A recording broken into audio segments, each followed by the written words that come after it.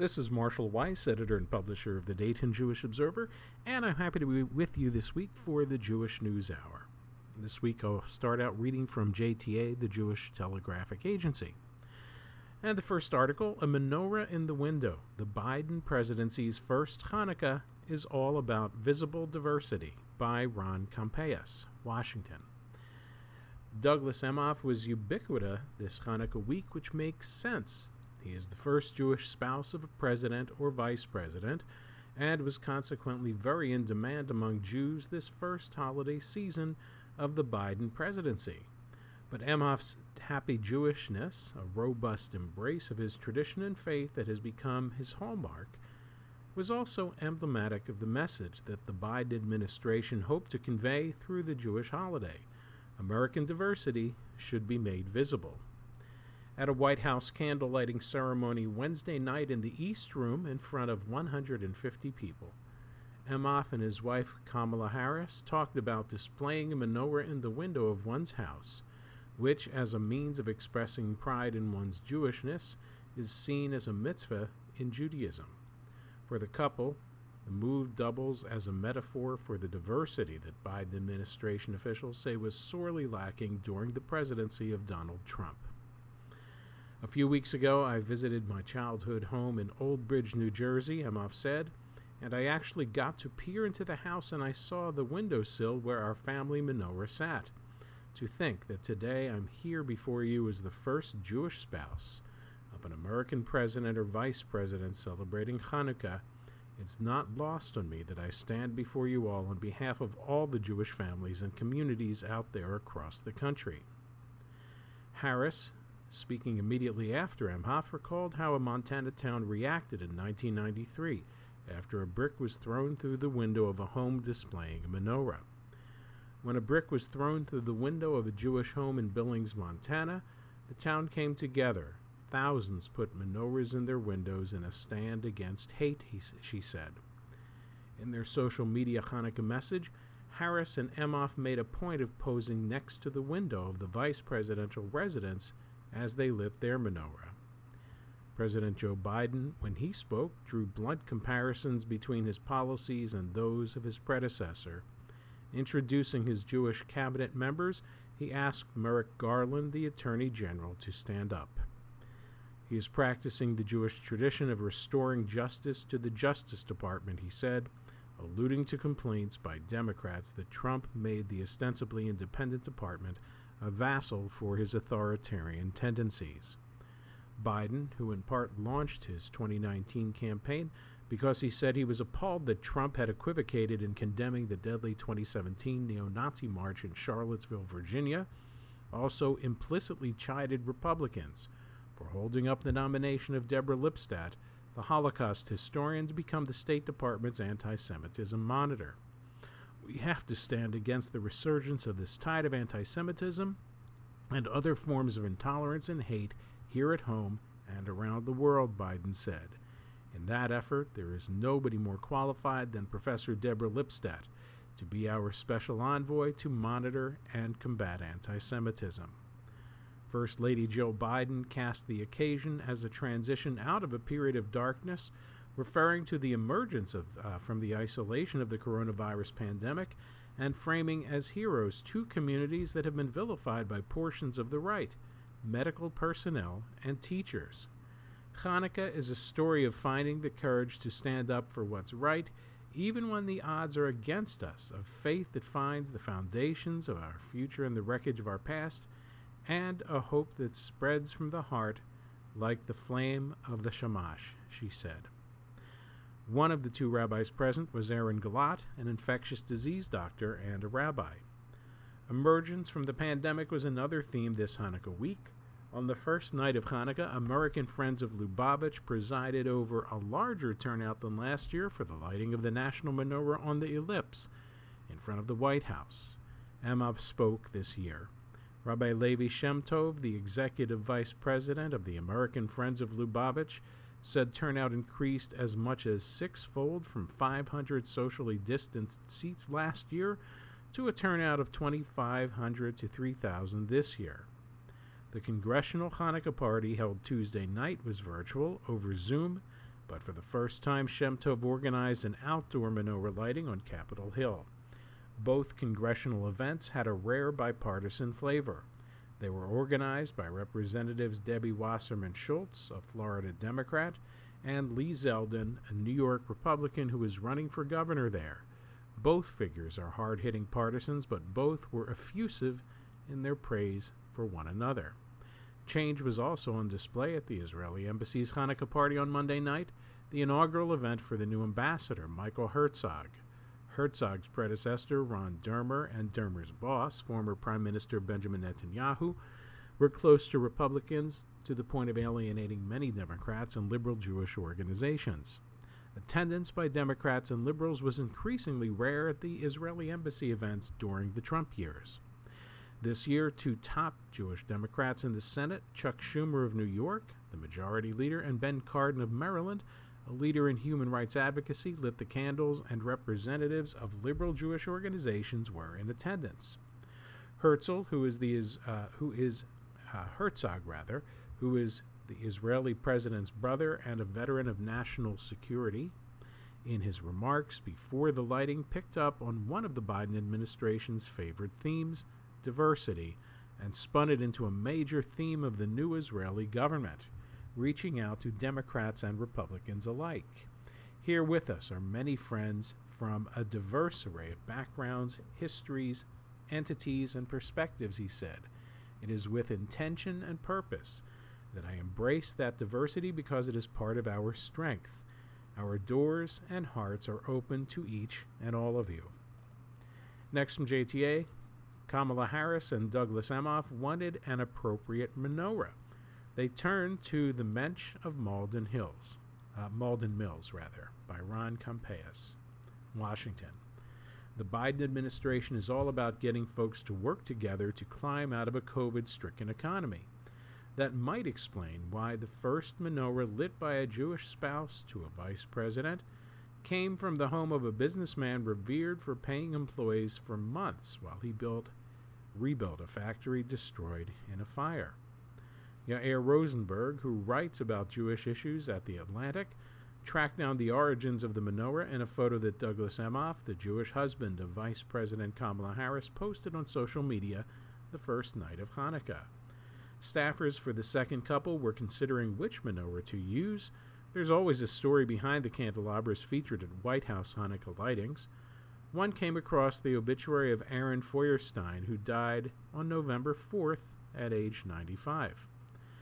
In December 1995, the company's red brick textile factory complex caught on fire, causing one of the largest blazes in Massachusetts history. Work for the factory's 1,400 employees stopped, but Feuerstein kept paying them. At the time, the Boston Globe quoted Feuerstein as saying, "I'm not throwing 3,000 people out of work 2 weeks before Christmas." Feuerstein also explained after the fire that he was guided by Jewish tradition. When all is moral chaos, this is the time for you to be a mensch, a humane person, he said. Feuerstein's mensch status was further cemented by the second couple's decision to honor him by lighting his menorah this year. Noticing the Emhoff post was Feuerstein's granddaughter, Marika Schosch Feuerstein, which should come as no surprise. She had painted the menorah for her granddad. "My grandfather is still shining bright, which means his values and chesed live on," she said on Facebook, using a term for loving kindness. Next from JTA is the Biden-Bennett honeymoon over. Here are 6 U.S.-Israeli issues that are raising tensions, by Ron Campais, Washington. Ron's a busy guy. Behind closed doors is a phrase that crops up a lot in conversation with senior U.S. and Israeli officials these days. That's the place both sides want to settle disagreements. So far, that strategy has worked to repair the structure of the diplomatic relationship between U.S. Democrats and the Israeli government, frayed by years of open and sometimes heated contentiousness. Barack Obama and Benjamin Netanyahu in particular repeatedly clashed in public. But despite their ideological differences on paper, President Joe Biden and Israeli Prime Minister Naftali Bennett have projected a convivial and united front. Biden I think it's visceral with him, given his historic commitment to Israel and also not wanting a repeat of the Obama years, said David Makovsky, a fellow at the Washington Institute for Near East Policy, a think tank with ties to both the U.S. and Israeli governments. And with Bennett and Lapid, they don't want to repeat the Netanyahu years. Still, an array of issues have begun to swirl over the past several months that threaten the current calm. Bennett has allowed for the construction of thousands of new settler homes. Biden is pushing to reopen the U.S. consulate in Jerusalem, formerly the principal venue for U.S.-Palestinian relations. Last month, the United States sanctioned 2 Israeli spyware companies. Then there is the ongoing strife over Iran's nuclear program, a point of contention that those who analyze the U.S.-Israel relationship say could eventually blow the doors wide open. The Iran issue is where the two parties don't control the developments, Makovsky said, and that's where Israel is concerned. Here are the issues that could drive a wedge between the two communities. Iran. This week talks on what conditions the United States wants to see before re-entering the Iran deal, known formally as the Joint Comprehensive Plan of Action, resume in Vienna. The JCPOA swaps sanctions relief for Iran rolling back its nuclear program. Former President Donald Trump, with Netanyahu's encouragement, exited the deal in 2018, reimposing suspended sanctions and adding hundreds of new ones. Iran retaliated, suspending some of its compliance with the deal. Biden campaigned on re-entering the deal brokered in 2015 when he was vice president, seeing it as the best means of stopping a nuclear weapon. Bennett and Lapid are skeptical, but have said they are willing to wait and see if Biden negotiates better terms with Iran. Israeli officials have said they believe Iran is weeks away from nuclear weapons capability. The country is enriching uranium up to 60% purity, perilously close to the 90% needed for weaponization. This week, Axios reported Israel warned the United States that Iran is on the verge of 90% enrichment. Makovsky said what Iran does this week could set off any number of calculations from the United States and Israel that could lead to open confrontation between the allies. I think the U.S.-Israel relationship will be tested in terms of how each side responds to this uncertainty, Makovsky said. Settlements. The call that Israeli Defense Minister Benny Gantz took October 26th was the first of its kind in almost 5 years. There was a U.S. Secretary of State on the line, livid about the announcement that week that Israel had green-lighted more than 3,000 new units in the West Bank. Some were located in E1, the corridor that separates the Ma'ale Adumim settlement from Jerusalem, and which Palestinians say is critical to the existence of a viable Palestinian state, the Biden administration's favorite outcome to the decades-long conflict. An anonymous Israeli aide described the call by saying the U.S. gave us a yellow card, Axios reported. In soccer, a yellow card is a strong warning over conduct handed from a referee to a player. 2 yellow cards in one game equals an ejection. In other words, Blinken's dressing down was just a warning, not a signal of a new status quo in U.S.-Israel relations. Palestinian NGOs. Last month, Gantz designated 6 leading Palestinian human rights organizations operating in the West Bank as terrorist groups. The designation would allow Israel's government to shut the groups down, although it's not yet clear if the government has taken those steps. Gantz argued that the NGOs are affiliated with the Popular Front for the Liberation of Palestine, designated by the State Department as a terrorist group. But the international condemnation of the move was swift. The Biden administration also said it was caught off guard by the designation. Anonymous Israeli officials countered that the United States was forewarned and that intelligence about the groups had been shared. European officials have said the intelligence they have seen is not persuasive. The U.S. ambassador to the United Nations, Linda Thomas Greenfield, has signaled that the Biden administration remains less than convinced by whatever intelligence Israel was proffering. She has made a point of expressing support for Palestinian NGOs. This week, I had the chance to meet with civil society leaders in Ramallah, Thomas Greenfield said on Twitter on November 20th after a visit to Israel and the West Bank. I was inspired by their work to advance democracy, human rights, and economic opportunity for the Palestinian people. We support Palestinian NGOs' role monitoring human rights abuses wherever they occur. On Tuesday, Thomas Greenfield told the United Nations Security Council that settler attacks created a serious security situation for Palestinians and said she had raised it with Israeli officials. The National quoted her as saying she had heard of Israeli settlers attacking Palestinians, ransacking homes, and destroying property in the West Bank, and that this is an issue that I discussed extensively with Israeli counterparts. The Jerusalem consulate. Biden campaigned on reopening the U.S. consulate in Jerusalem, which was the site of U.S.-Palestinian relations, until Trump closed it in 2019.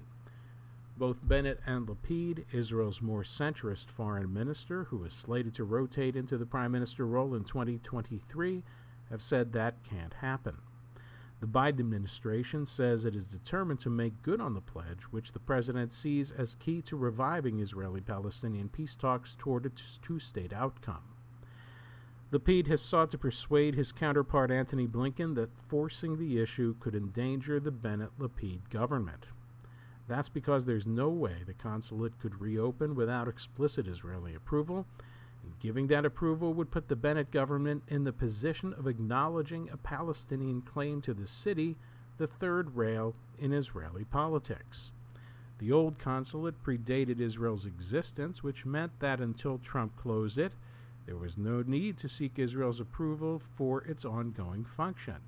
That's no longer the case, according to Lara Friedman, the president of the Foundation for Middle East Peace think tank, who from 1992 to 1994 was a U.S. diplomat at the consulate. A diplomatic mission operates as literally an island of foreign sovereignty within the territory of the host country, staffed by foreign diplomats who, for the most part, enjoy immunity from the jurisdiction of the host government.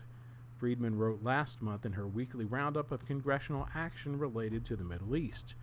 No nation can simply buy a property in a foreign country and declare it unilaterally under their own country's sovereignty.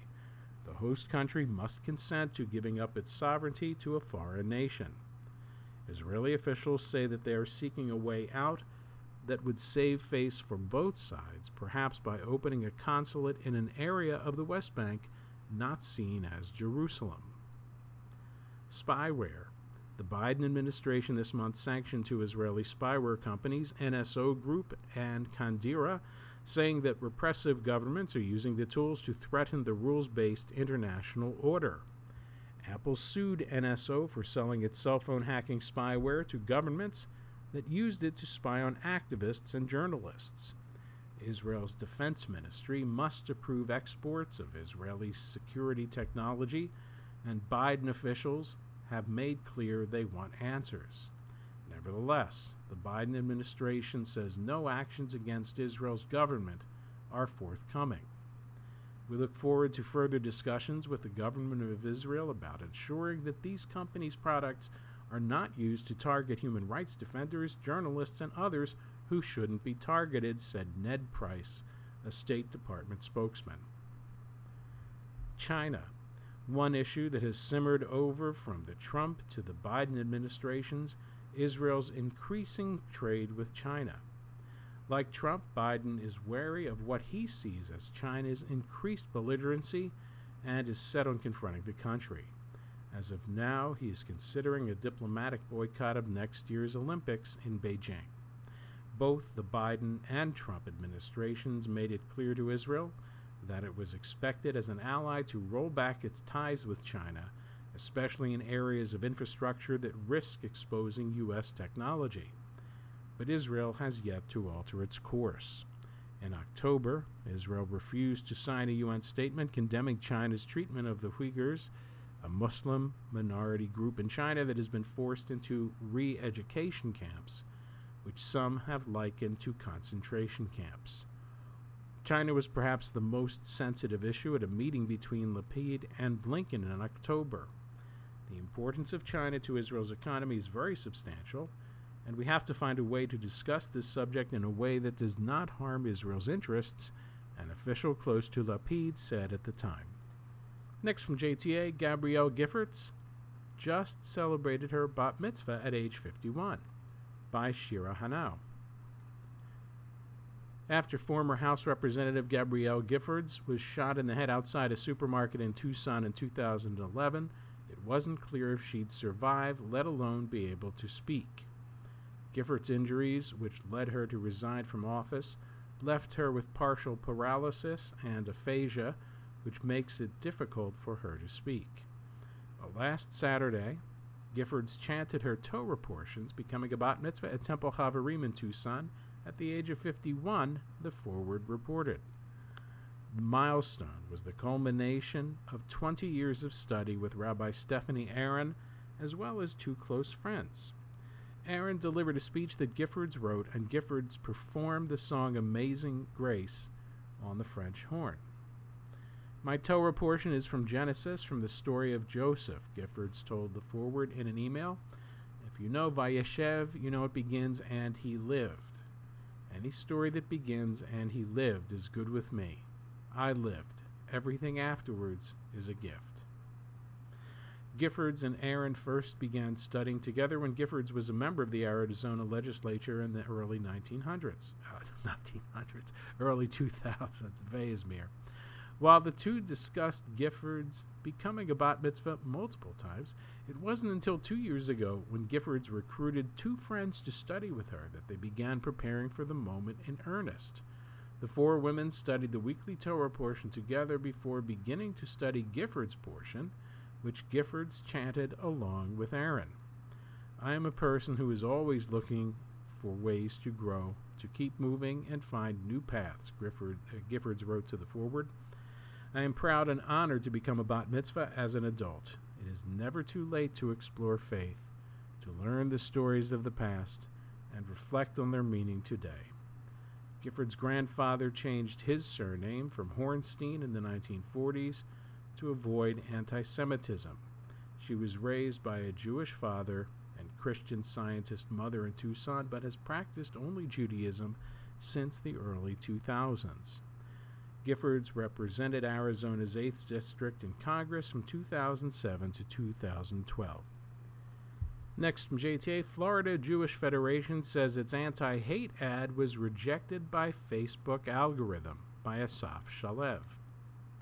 Just ahead of Hanukkah, the Jewish Federation of Broward County in Florida tried to purchase an ad on Facebook, a simple post calling attention to the problem of anti-Semitism, as a part of a new nationwide campaign called Shine a Light. But Facebook's automated system rejected the ad without explanation, leading Federation officials to suspect the post was accidentally ensnared by a filter designed to block hate speech. Unfortunately, Facebook inexplicably rejected our ads, presumably because they contained the words hate and anti-Semitism, wrote the Federation's board chair Alan Cohn and interim president and CEO Mark Friedman in a letter to the company on Tuesday. This, we believe, is an unintended but calamitous consequence of your effort to curb hate speech. If they are right, it wouldn't be the first time such a thing has happened. From the moment Facebook banned Holocaust denial on its platforms last October, Jewish museums and other institutions doing education and outreach on anti-Semitism have reported trouble getting content published. It's a real problem for us, an official at the U.S. Holocaust Memorial and Museum told JTA in June. As algorithms governing what can be published appear to get tripped up, human reviewers are supposed to step in and distinguish hate from efforts to combat it. But many have found that getting their posts reviewed by a person and then approved can take months if it happens at all. In one notable recent instance, Chabad rabbis across the country reported that their efforts to promote a 4-part course about anti-Semitism on Facebook were blocked, although it was not clear whether the algorithm applied to prevent hate was to blame. The letter from the Broward County Federation addressed to Facebook's Mark Zuckerberg and Sheryl Sandberg said efforts to restrict hate speech are appropriate, but that Facebook's current system does as much harm as it does good. The Federation asked that Facebook let its ad run and called on the company to amplify voices that combat hate. Fox host Lara Logan compares Fauci to Nazi Dr. Mengele, and Auschwitz Museum calls it shameful, by Ron Campais.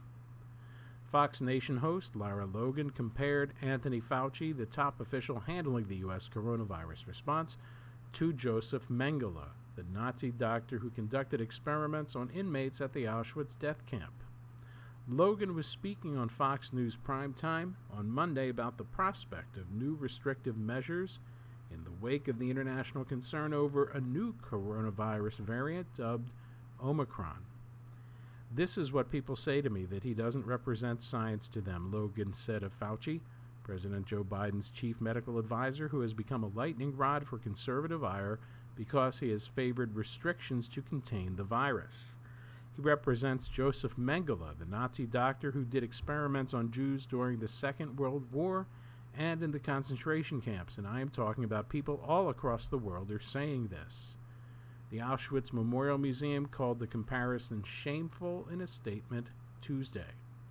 Exploiting the tragedy of people who became victims of criminal pseudo-medical experiments in Auschwitz and a debate about vaccines, pandemic, and people who fight for saving human lives is shameful, the museum's Twitter account wrote. It is disrespectful to victims and a sad symptom of moral and intellectual decline. In the wake of Omicron's development, Biden has restricted travel from some southern African nations where it appears to be prevalent. But otherwise, Fauci has said it is too early to tell if the variant will trigger renewed restrictions. National Jewish groups have repeatedly rebuked conservative figures, including frequently Republican lawmakers who have likened coronavirus protections to the Nazi era. Logan was a correspondent for CBS News between 2002 and 2018. She joined the Fox Nation streaming service, a spinoff of Fox News, in 2019. Next from JTA, Israel's health minister wants to make it easier for women to get abortions, by Shira Hanau. As the Supreme Court heard oral arguments in Washington on the most significant abortion case to reach the court in decades, Israel's health minister laid out his plans to simplify what he calls Israel's chauvinistic abortion process on Wednesday. It should be a given. The rights to a woman's body are the woman's alone, Nitzan Horowitz told the Israeli news site Ynet. Any decision or medical procedure, such as the choice of whether to perform an abortion, must be in the hands of the woman. We have no moral right to decide for her how to deal with an unwanted pregnancy. Horowitz, head of the left-wing Meretz Party, wants to allow women to terminate a pregnancy within its first 12 weeks without approval by committee, which is currently a requirement for all abortions in Israel. While abortions are legal in a number of cases in Israel, women seeking an abortion have to present their reasons for ending the pregnancy before a committee of 3 people. Committees approve abortions for women under the age of 18 or over the age of 40, in cases where birth defects are expected, when the pregnancy is the result of rape or incest, when the woman is unmarried, or when the pregnancy may endanger the woman's life or mental or physical health. The health ministry plans to update the application form for abortions, which has not been changed since 1977, and study which hospitals receive the most applications in order to address the problem of lengthy wait times that women face at some hospitals. It also plans to transfer responsibility for some abortions, particularly drug-induced procedures performed in the first term, to health clinics rather than hospitals. Changes to the committee requirements, which are subject to Knesset approval, will likely take longer and face opposition from conservative parties in the governing coalition. Michal Rosen and Gabi Lasky, 2 other Meretz lawmakers in Parliament, plan to present a bill that would allow women to abort without approval of a committee until the 12th week of pregnancy. After the 12th week, women would still be required to approach the committee, which would then act in an advisory role rather than approving or disapproving. Next from JTA, the Spinoza scholar who was banned from Amsterdam synagogue is now invited to visit it by Knan Lipschitz, Amsterdam. An organization responsible for Amsterdam's historic Portuguese synagogue has apologized to a scholar whom a resident rabbi last week declared persona non grata due to a centuries-old edict against the philosopher Baruch Spinoza. We regret that a perfectly normal request to visit the premises of the Portuguese synagogue has led to an international uproar, Michael Minso and Emil Schreiber wrote on Tuesday to the scholar Yitzhak Melamed, a professor of philosophy at Johns Hopkins University. Melamed sought access to the synagogue to make a documentary about Spinoza, whom the Portuguese Jewish community of Amsterdam excommunicated in 1656 for writings that it deemed heretic. Rabbi Joseph Sarfati last week rejected Melamed's request in a letter that the scholar posted on Facebook. The ban remains in force and cannot be rescinded. You have devoted your life to the study of Spinoza's banned works and the development of his ideas, Sarfati wrote. I therefore deny your request and declare you persona non grata in the Portuguese synagogue complex. But Sarfati acted without approval from the board of the Jewish Culture Quarter, a city-funded institution that runs the Jewish Museum of Amsterdam and the non-religious components of the synagogue, according to Minso and Schreiber, the head of the board of directors of the synagogue and the head of the Jewish Cultural Quarter, respectively. Sarfati's decision has been overturned, they wrote, and Melamed is welcome to visit the synagogue and its library. We do hope that you will decide to pursue your plans to come to Amsterdam to do your work as requested, Minso and Schreiber wrote in the letter. We are looking forward to welcoming you. Melamed posted to Facebook Thursday after previously disclosing that he had received an apology from Minso and Schreiber, but that he had been instructed not to publicize it. He also said he had received a letter with fresh maledictions from Sarfati. Sarfati has apologized in a statement for the way in which the letter was sent to Melamed, but stands behind its content, according to the Dutch Jewish news site Jonet. Sarfati did not reply to repeated requests for comments this week from JTA. And next from JTA, Larry David has never been more Jewish than in this season's Curb by Andrew Silo Carroll. Curb Your Enthusiasm has always been a Jewy show, but this season it is downright Jewish. On the HBO sitcom, now in its 11th season, Larry David has never been shy about surfacing and lampooning Judaism and Jewishness. He has contemplated the dilemmas of Holocaust survival, waded into the Israeli-Palestinian conflict via a local chicken restaurant, and gotten stranded on a ski lift with an Orthodox Jew on Shabbat. This season, it's not just the occasional matzo ball joke or the Yiddish lesson he gave John Hamm in the season premiere. David is plunging into questions of Jewish pride and belief, and if he isn't exactly Abraham Joshua Heschel, he could provide a Jewish educator with a semester of lively classroom debate. In the latest episode, for example, a Jew for Jesus joins the cast of the show that Larry's character is developing for Hulu. Although neither Larry nor his Jewish friends are remotely religious, they seem genuinely upset by the actor's apostasy, and Larry gives him a rather sober warning that he shouldn't proselytize on set. A week earlier, a member of his golf club, played by Rob Morrow, asks Larry to pray for his ailing father. Larry declines, saying prayer is useless. He also wonders why God would need or heed the prayer of a random atheist like himself, instead of the distressed son who wants his father to live. For anyone who has gone to Hebrew school, it's a familiar challenge, usually aired by the wiseacre in the back row who the teacher suspects is perhaps the most engaged student in the classroom. And it is not just the atheists posing the question. Why pray? The Israeli philosopher Yeshayahu Leibowitz, a devout Orthodox Jew, believed that worship of God must be totally devoid of instrumental considerations. In addition to a Jewish funeral, the episode has a bonus theological theme, Midah Keneged Midah, or as Morrow's character puts it, what goes around comes around. Morrow warns Larry that his actions will have consequences, which actually gives Larry pause. If anything, the entire Curb enterprise is an exercise in Jewish karma.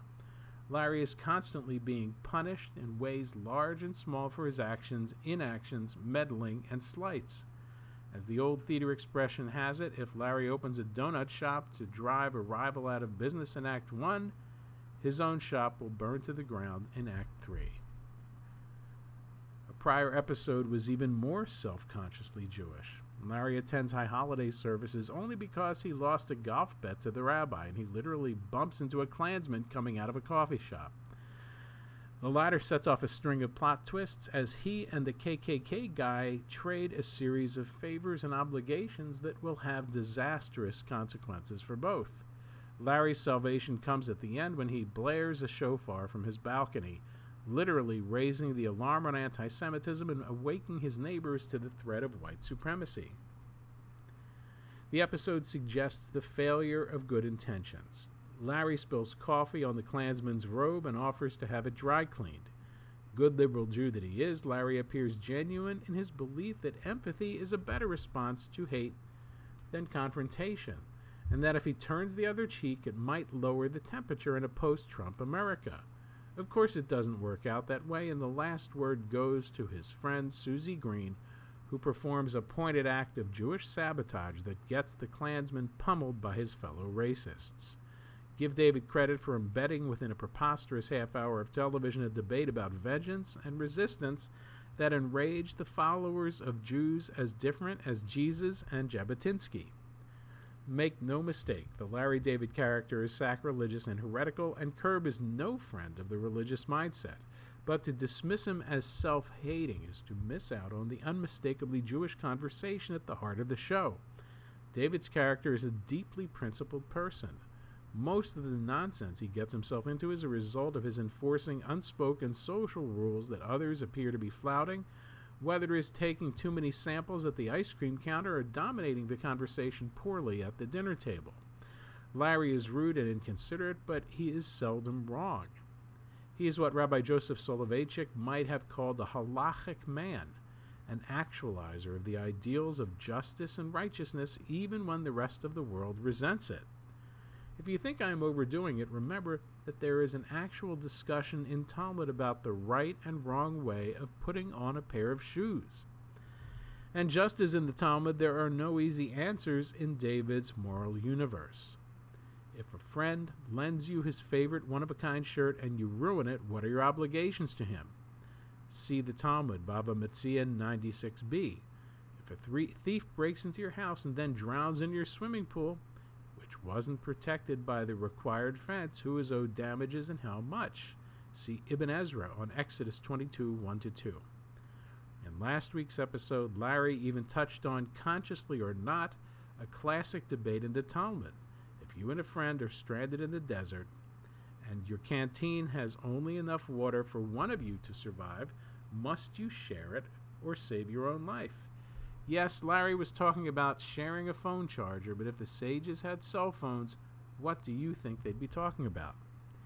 Andrew Salo Carroll is the editor-in-chief of the New York Jewish Week and senior editor of JTA. And next from JTA, Mel Brooks, newly minted memoirist, praises Cel-Ray soda and insists he's more New York humor than Jewish, by Andrew Lappin.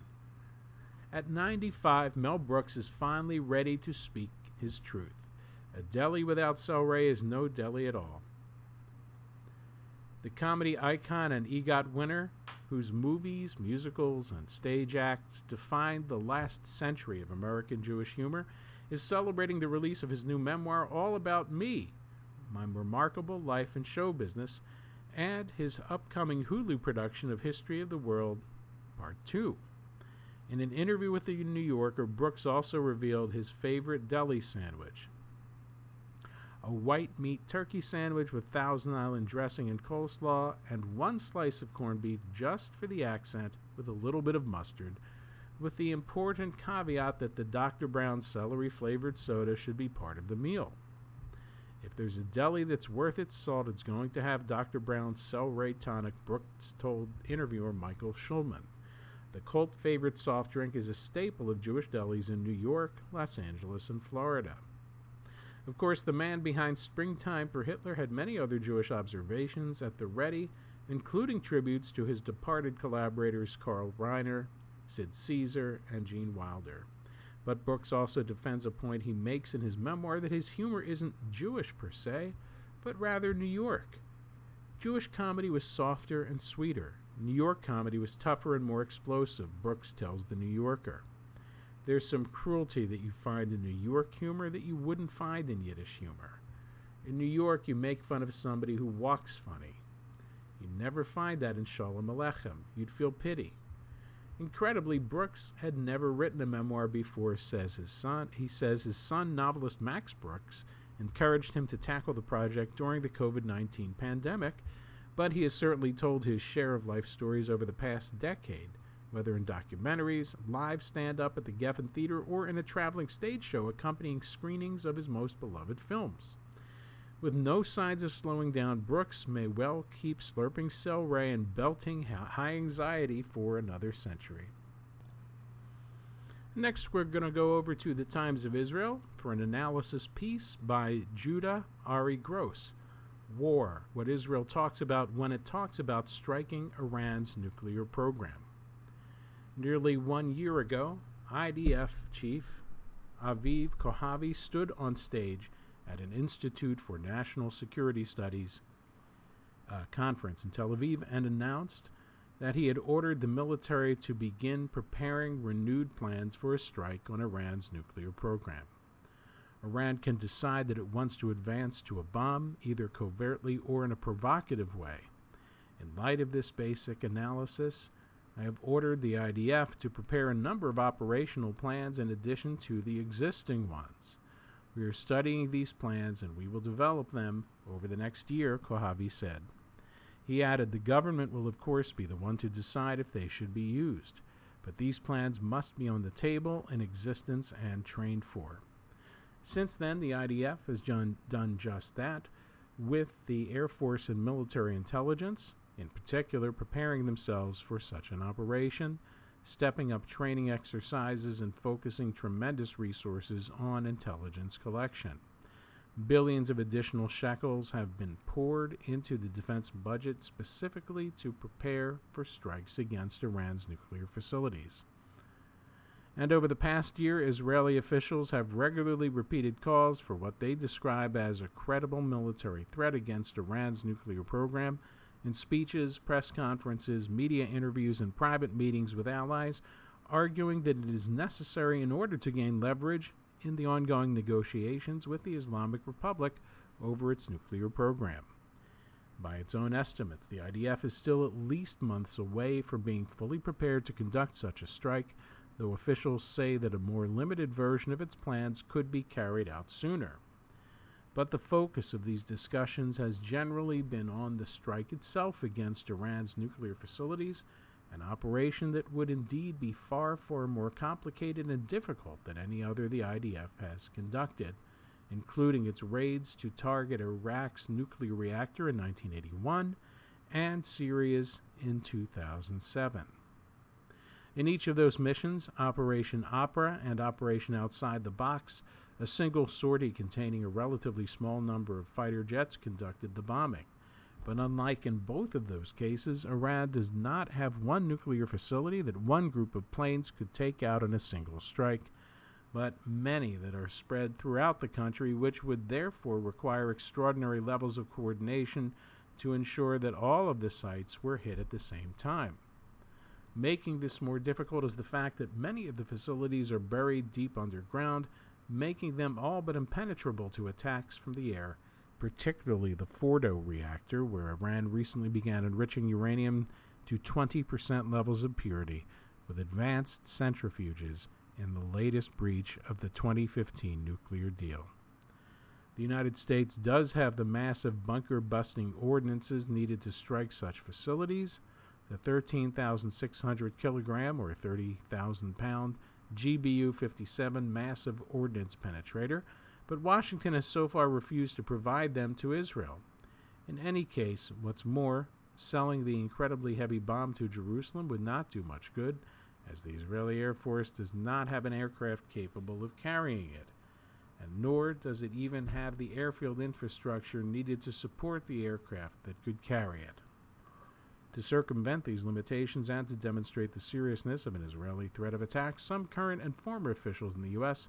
have floated the idea of selling or leasing to Israel one of the 3 American heavy bombers capable of carrying the MOP, the B-52, B-1, or B-2. Doing so, however, faces a number of legal and logistical challenges, as the B-52 and B-2 are both effectively barred from sale under America's New START treaty with Russia, and the B-1 may also not be fully capable of containing the MOP within its bomb bays. Iran has also invested heavily in its air defenses, both purchasing advanced systems from Russia and developing its own domestically produced capabilities. But while the complexities of an Israeli operation should not be overstated, they are ultimately problems that can be resolved with enough time and resources.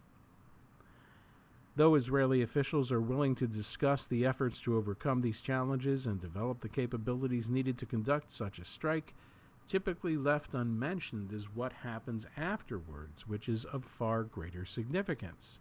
In 1981 and in 2007, there was effectively no immediate retaliation by Iraq and Syria, respectively, though Baghdad's response did come a decade later to a certain extent, with its Scud missile attacks on Israel during the First Gulf War.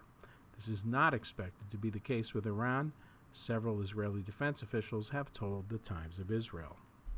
For decades, Tehran has been building up a number of proxies throughout the region, the most formidable of which is Lebanon's Hezbollah, a terrorist group with an arsenal of rockets, missiles, and mortar shells that matches and even surpasses many Western states.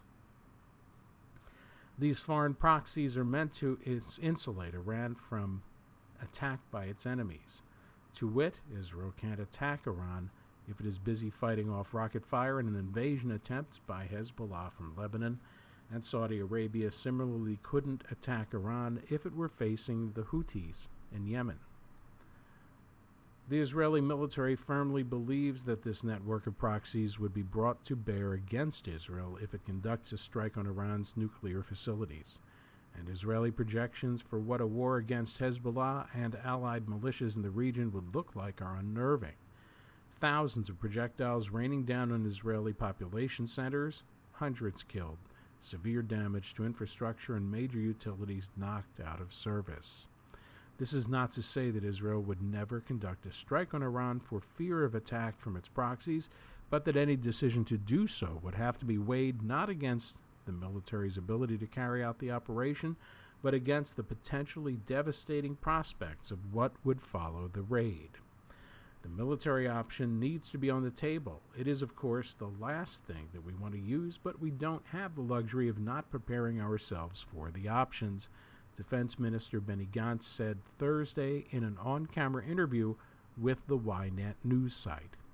Jerusalem's concern is that a nuclear-armed or even nuclear-threshold Iran would be able to act with even greater impunity in the region, arming its proxies and more deeply entrenching itself in Syria, Lebanon, Yemen, and Iraq.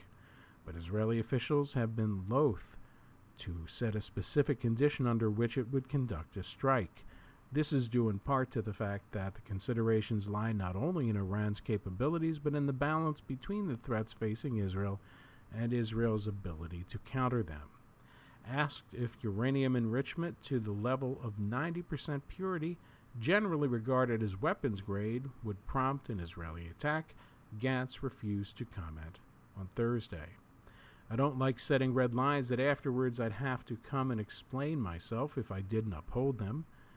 We are tracking the Iranian process every day. There will be a point in time when the world, the region, and the state of Israel will have no choice but to act, he said. The Israel Defense Forces has been making strides to prepare itself for the multi-front war that is liable to follow a strike on Iran, holding a number of large-scale exercises simulating such a conflict in recent months and investigating roughly $1 billion shekels, or $350 million, toward training for the next year. The military is also working to improve its air defenses, particularly in northern Israel, in an effort to prevent the worst of the damage from rocket barrages and drone strikes in a future conflict. But the propensity of Israeli officials to discuss the technical aspects of an attack on Iran's nuclear facilities belies the true calculus at play in deciding whether to carry it out. It's not about the strike, but the war that followed. And next from the Jerusalem Post, Mossad recruited Iranian scientists to blow up nuclear facility. As many as 10 nuclear scientists agreed to help destroy centrifuges at the Natanz nuclear facility by Jerusalem Post staff. The Mossad was behind the destruction of one of Iran's most secure and important nuclear facilities, and they did this by discreetly recruiting a team of Iranian nuclear scientists, according to a new report by the Jewish Chronicle. According to the report, as many as 10 nuclear scientists agreed to help destroy the centrifuge hall at the Natanz nuclear facility in April. However, it seems they did not know they were doing this on behalf of Israel, but rather for other dissident groups. Ultimately, the Natanz explosion caused significant destruction at the Natanz nuclear plant. From the start, Iranian media and officials accused Israel of being behind the incident, something Israel has never commented on, despite originally referring to it as an incident and as an accident. Others further speculated that the U.S. was somehow involved. However, according to the Jewish Chronicle, the destruction of the Natanz centrifuges was conducted by the Mossad alone and had been in the works for years. According to the report, explosives were hidden as early as 2019. Further, an armed drone was smuggled into the Islamic Republic piece by piece in order to eventually launch missiles at another site in Karaj. Overall, the report claims 3 operations were planned in a period of just 18 months. This included the work of 1,000 technicians, spies, and on-the-ground operatives. And next from the Jerusalem Post, 129 nations ignore Jewish ties to Temple Mount, call it solely Muslim, by Tova Lazarov.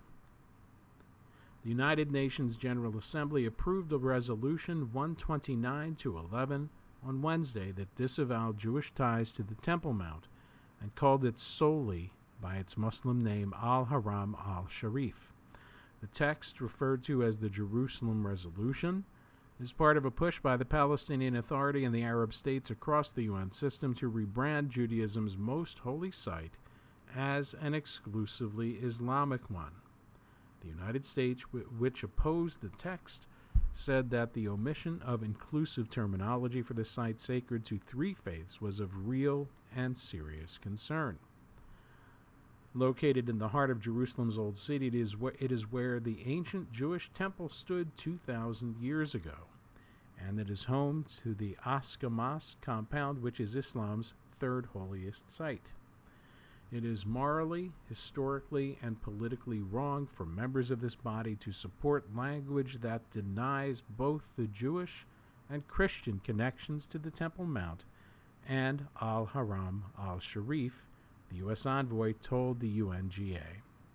The U.S. has not been the only country to voice concern over the lack of its inclusive language in an attempt to ensure support for the resolution. Its authors had made some small amendments since the General Assembly last approved the resolution in 2018 by 148-11.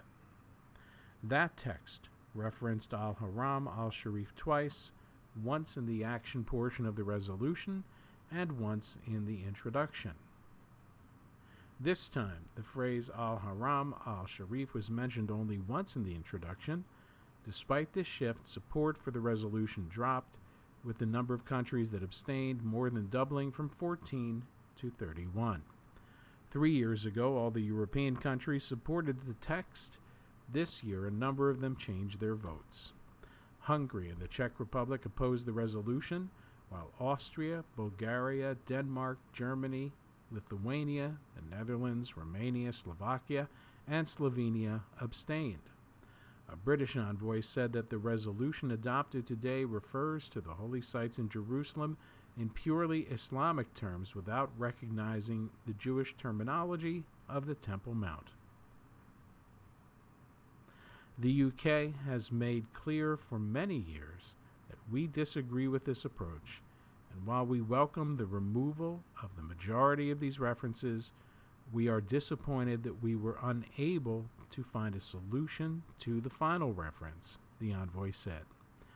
The UK has therefore moved our vote today from a yes to an abstention.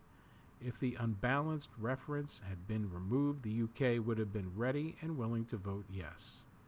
This should not be misunderstood as a reflection of a change in UK policy toward Jerusalem. Instead, it is an important signal of our commitment to recognizing the history of Jerusalem to the three monotheistic religions. The EU took a middle-of-the-road stance, welcoming amendments the PA and the Arab groups made to reduce the annual number of some 20 resolutions on Israel, which they present to the UNGA for approval. The EU reiterates that whenever referring to the Temple Mount al-Haram al-Sharif in the Jerusalem resolution, both terms, i.e. Temple Mount and al-Haram al-Sharif, should be used, an EU representative said. The same is true for any text relating to Jerusalem, he explained. The EU calls on all sides not to deny the historical ties of other religions to the city of Jerusalem and its holy places, thus trying to delegitimize their history, the envoy said. In spite of his words, a fair number of EU member states approved the text, including Belgium, France, Spain, and Italy. Palestinian ambassador to the UN, Riyad Mansour, thanked those who support the Jerusalem text, noting that it was an appropriate and needed resolution to give hope and support to our people. It pushed back at attempts to transform the Israeli-Palestinian conflict into a religious confrontation, Mansour said, adding that it relied on language on Jerusalem which had already been approved in UN Security Council resolutions. He called on the UN to accept Palestine as a member state and to hold Israel accountable for its refusal to withdraw to the pre-1967 lines so that a two-state resolution to the conflict can be implemented. We will never accept to continue living under occupation in an apartheid system. We deserve freedom and dignity in our homeland, Mansour said. Israel's ambassador to the UN, Gilad Erdan, accused the Palestinians of attempting to erase Jewish history. The hypocrisy of these resolutions is truly outrageous. A resolution about Jerusalem that does not refer to its ancient Jewish roots is not an ignorant mistake, but an attempt to distort and rewrite history, Erdogan exclaimed in a speech to the UNGA in advance of the vote. He described how central Jerusalem is to Jewish religious celebrations. At every Jewish wedding ceremony, the newly married couple stands under the wedding canopy and pledges to never forget their deep Jewish connection to Jerusalem. If I forget you, O Jerusalem, may my right hand lose its skill, Erdogan said. The vote took place on the fourth day of the Hanukkah festival, in which Jews around the world celebrate the victory of the Maccabi warriors over the Greeks and their reclamation of the ancient Jewish temple in 164 BCE. It was one of 3 texts on Israel approved by the UNGA. The Assembly voted 148-9 with 14 abstentions on another resolution called the Peaceful Settlement of the Question of Palestine, which demanded that Israel withdraw to the pre-1967 lines and that the international community refuse to render assistance to the settlement activity. It also called for an international peace conference in Moscow. The countries that opposed the text were Australia, Canada, Hungary, Israel, the Marshall Islands, Micronesia, Palau, the United Kingdom, and the United States. Well, that's all the time we have this week for the Jewish News Hour. This is Marshall Weiss, editor and publisher of the Dayton Jewish Observer, and I thank you, as always, for listening.